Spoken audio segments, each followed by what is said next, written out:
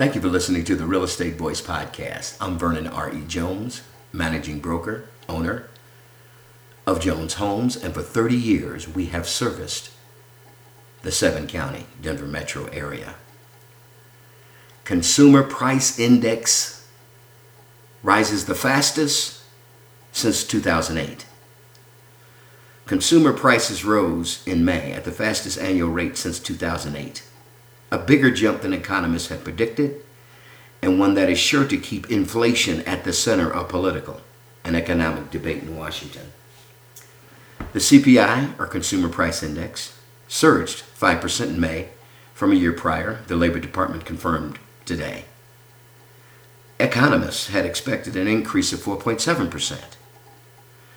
The CPI rose 0.6% from April to May, compared with forecasts for only a 0.5% gain. The core Consumer Price Index, which excludes volatile food and energy costs, rose 3.8% from a year earlier, the fastest pace since June 1992. And prices are rising everywhere, from everything from airfares to used cars. And the data released on Thursday offers policymakers and investors another chance to assess whether that pickup is likely to be short-lived or is poised to be the kind of lasting inflation that officials and us worry about. As prices have climbed in recent months, government officials and many economists have said the jump is likely to fade with time. The annual number, in particular, is getting a boost from what's called a base effect. The year-ago number was depressed by pandemic-driven shutdown, so the current figures look large by comparison. But the strong monthly figure for May, which came on the heels of a sharp rise in April, showed that prices have been moving up quickly for more than just technical reasons. The critical question is whether that is a transient trend tied to reopening or something more persistent. One economist, Julia Coronado, founder of the research firm Macro Policy Perspectives, says that we're at peak heat. This is the moment. And she also expects inflation to fade. Her question is, how big is the fade and how soon? Investors today were kind of ho-hum about the data. Yields on 10-year government bonds, which have been particularly sensitive concern about inflation, were unchanged by mid-morning, while stocks rose about 0.5%, gains that put the S&P 500 on track to close at, again, another record. Still, the stakes are very high on both Wall Street and Main Street. Inflation can erode purchasing power if wages do not keep up. A short-lived burst would be unlikely to cause lasting damage, but an entrenched one could force the Fed to cut its support for the economy, potentially tanking stocks and risking a fresh recession. Obviously, at that point, it's a potential for interest rates to start to rise on houses, and it could push out buyers who are trying to get into the market, especially with the home prices continuing to rise. The Federal Reserve targets a different index as it aims for a 2% overall average inflation. The personal consumption expenditures measure, that gauge is closely linked to the CPI, Consumer Price Index, though it tends to run slightly below it. Outside of the base effect, the recent pop in consumer prices has been driven by two trends. The economy is reopening from a global pandemic shutdown for the first time ever, and some materials are in short supply as manufacturers try to ramp up production. Also, some households are flush with cash, able to spend after multiple stimulus checks and months in lockdown, which has been goosing consumer demand. The 29.7% annual increase in used car prices reported for May is the most striking examples of how bottlenecks are driving inflation. Demand for cars, used and new, are outpacing supply in part because of a global shortage of semiconductors that has hobbled vehicle production. That chip shortage, which arose from factory shutdowns during the pandemic, and one-off problems like a drought in Taiwan could take time to resolve, but it should prove temporary. And a sign that companies are finding a way to adjust to the global shortage. General Motors said earlier in June that they would start to increase shipments of pickup trucks and other vehicles to dealers.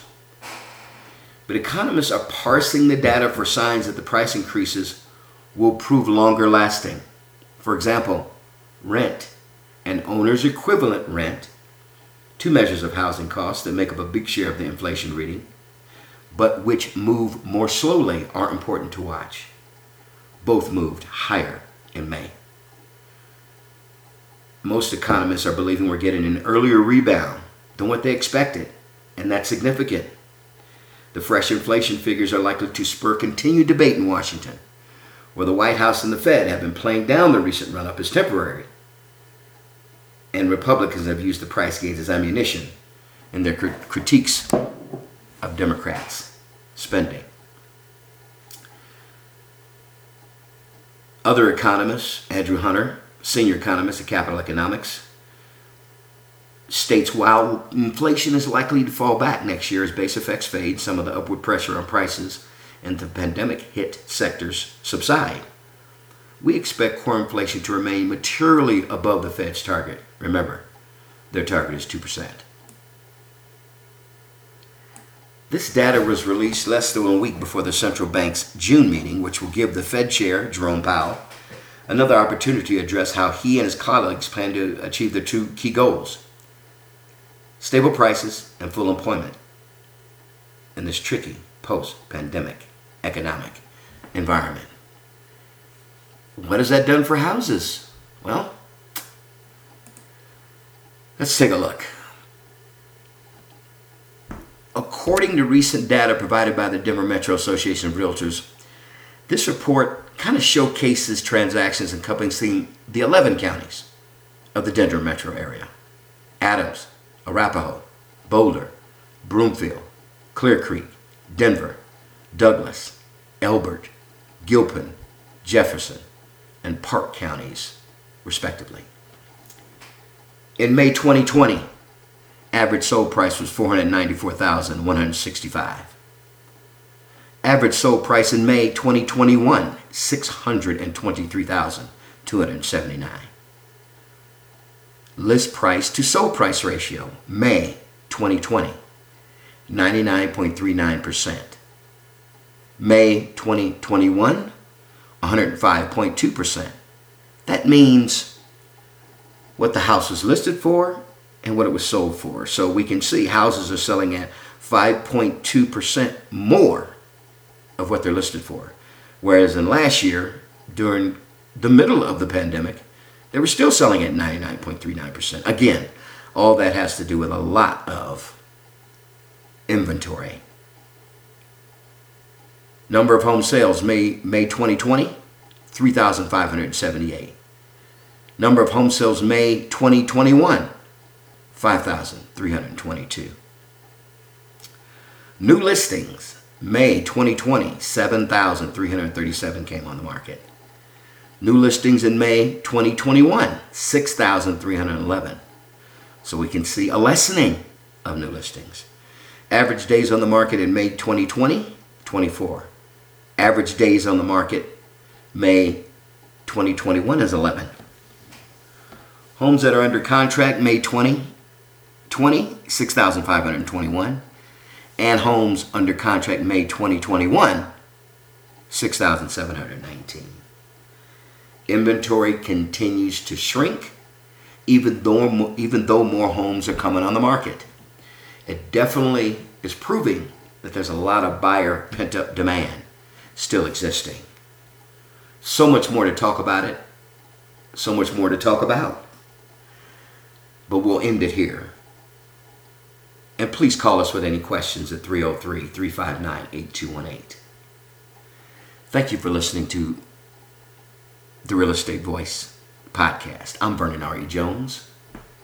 As always, please be safe.